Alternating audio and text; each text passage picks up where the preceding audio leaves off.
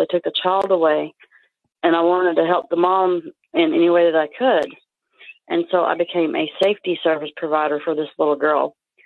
Well, this little girl ended up in the beginning, it started out 1 to 2 days. She would stay overnight with me, and one to two turned into 2 or 3. And eventually she was living with my husband and I for like 5 days out of the week, because the father was always bringing her over and asking me did I want to take baby early. And I would say, yes, of course I want her.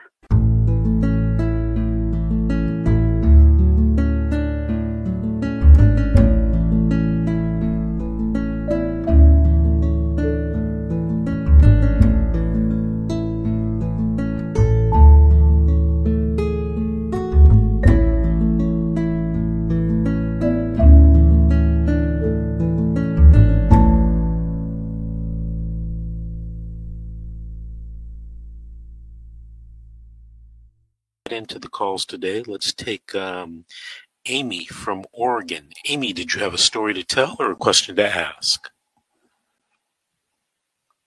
Thank you, first of all, for hearing me out. I have a question, actually, I guess, more than I would tell the story, because the story's really long. But, okay, there's a little girl that I raised. Okay, I met her birth mother at the apartment building I lived in at the time, which I'm still in the same apartment complex. But when she was born, I watched this little girl come into the world, and the father was given full custody, and the mother has disabilities, mental disabilities or whatever. Mm-hmm. And so they came to the hospital. They took the child away, and I wanted to help the mom in any way that I could. And so I became a safety service provider for this little girl. Well, this little girl ended up in the beginning, it started out 1 to 2 days. She would stay overnight with me, and one to two turned into 2 or 3. And eventually she was living with my husband and I for like 5 days out of the week, because the father was always bringing her over and asking me did I want to take baby early. And I would say, yes, of course I want her.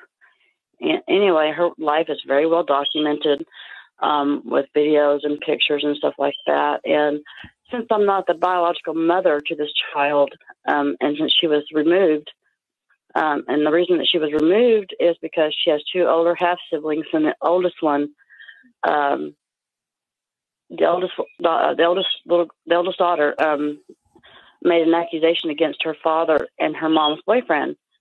She said that he sexually assaulted her and possibly her middle sister, but not the little girl that I was raising. Well, anyway, they never went to CPS showed up at the father's house first, but the girls weren't there. Mm-hmm. Anyway, so they go over to the mother's house, the little girl raised her half-sister's mother's house. And anyway, she has a son and also has a little boy. Well, they told her, she was distraught, and they told her, if you don't shut up and stop crying, we're going to take your son too. But they let her keep her son. And none of this stuff has been proven in court that this happened. And so it's like they're going after the birth mother over her disabilities. And they told us when they came to my home and removed this little girl from me, oh God help me, they told us to get certified to be foster parents, right? And we went through the grueling process of becoming certified to be foster parents, so that I could get this little girl back while this investigation is going on. And it's been almost 2 years. Come June 17th of this year, it'll be 2 years that they've been in foster care. 2 years? Yes, because they keep pushing that out, and the caseworkers are saying that there's new testimonies made by the 2 half-sisters, and so that they would have to postpone it, which I know what they're doing. I know exactly what they're doing. But I raised this little girl. She called me mom. She called my husband dad. And we always told her, look, you got 2 mommies, you got 2 daddies, so you got twice the love, baby girl.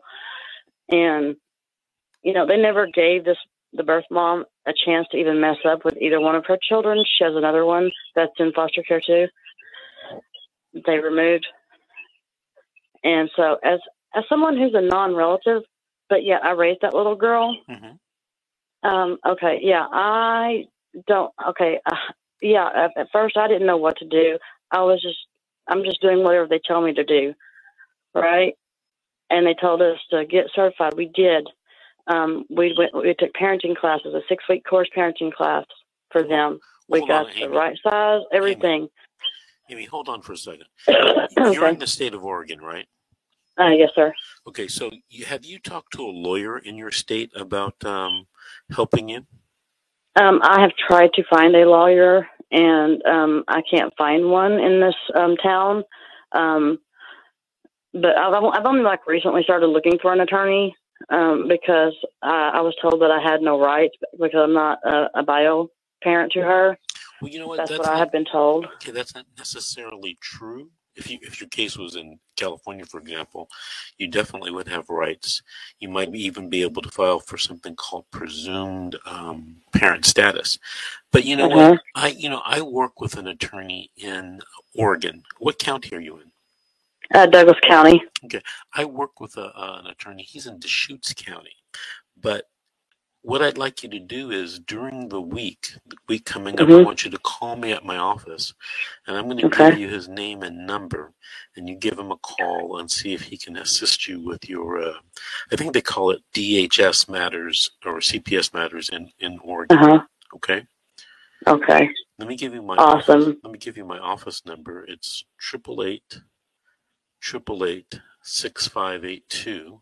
That's 888. Okay, awesome. 888-6582. Any quick questions you want to ask me before the break?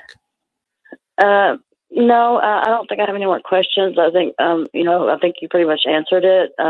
Just I want you to know that what you're doing is awesome and amazing. I mean, thank you, God, for someone like you, because I was just researching how to what to do when you're dealing with evil, lying CPS workers. And Mrs. G's, one of her videos popped up, and I have been in contact with her.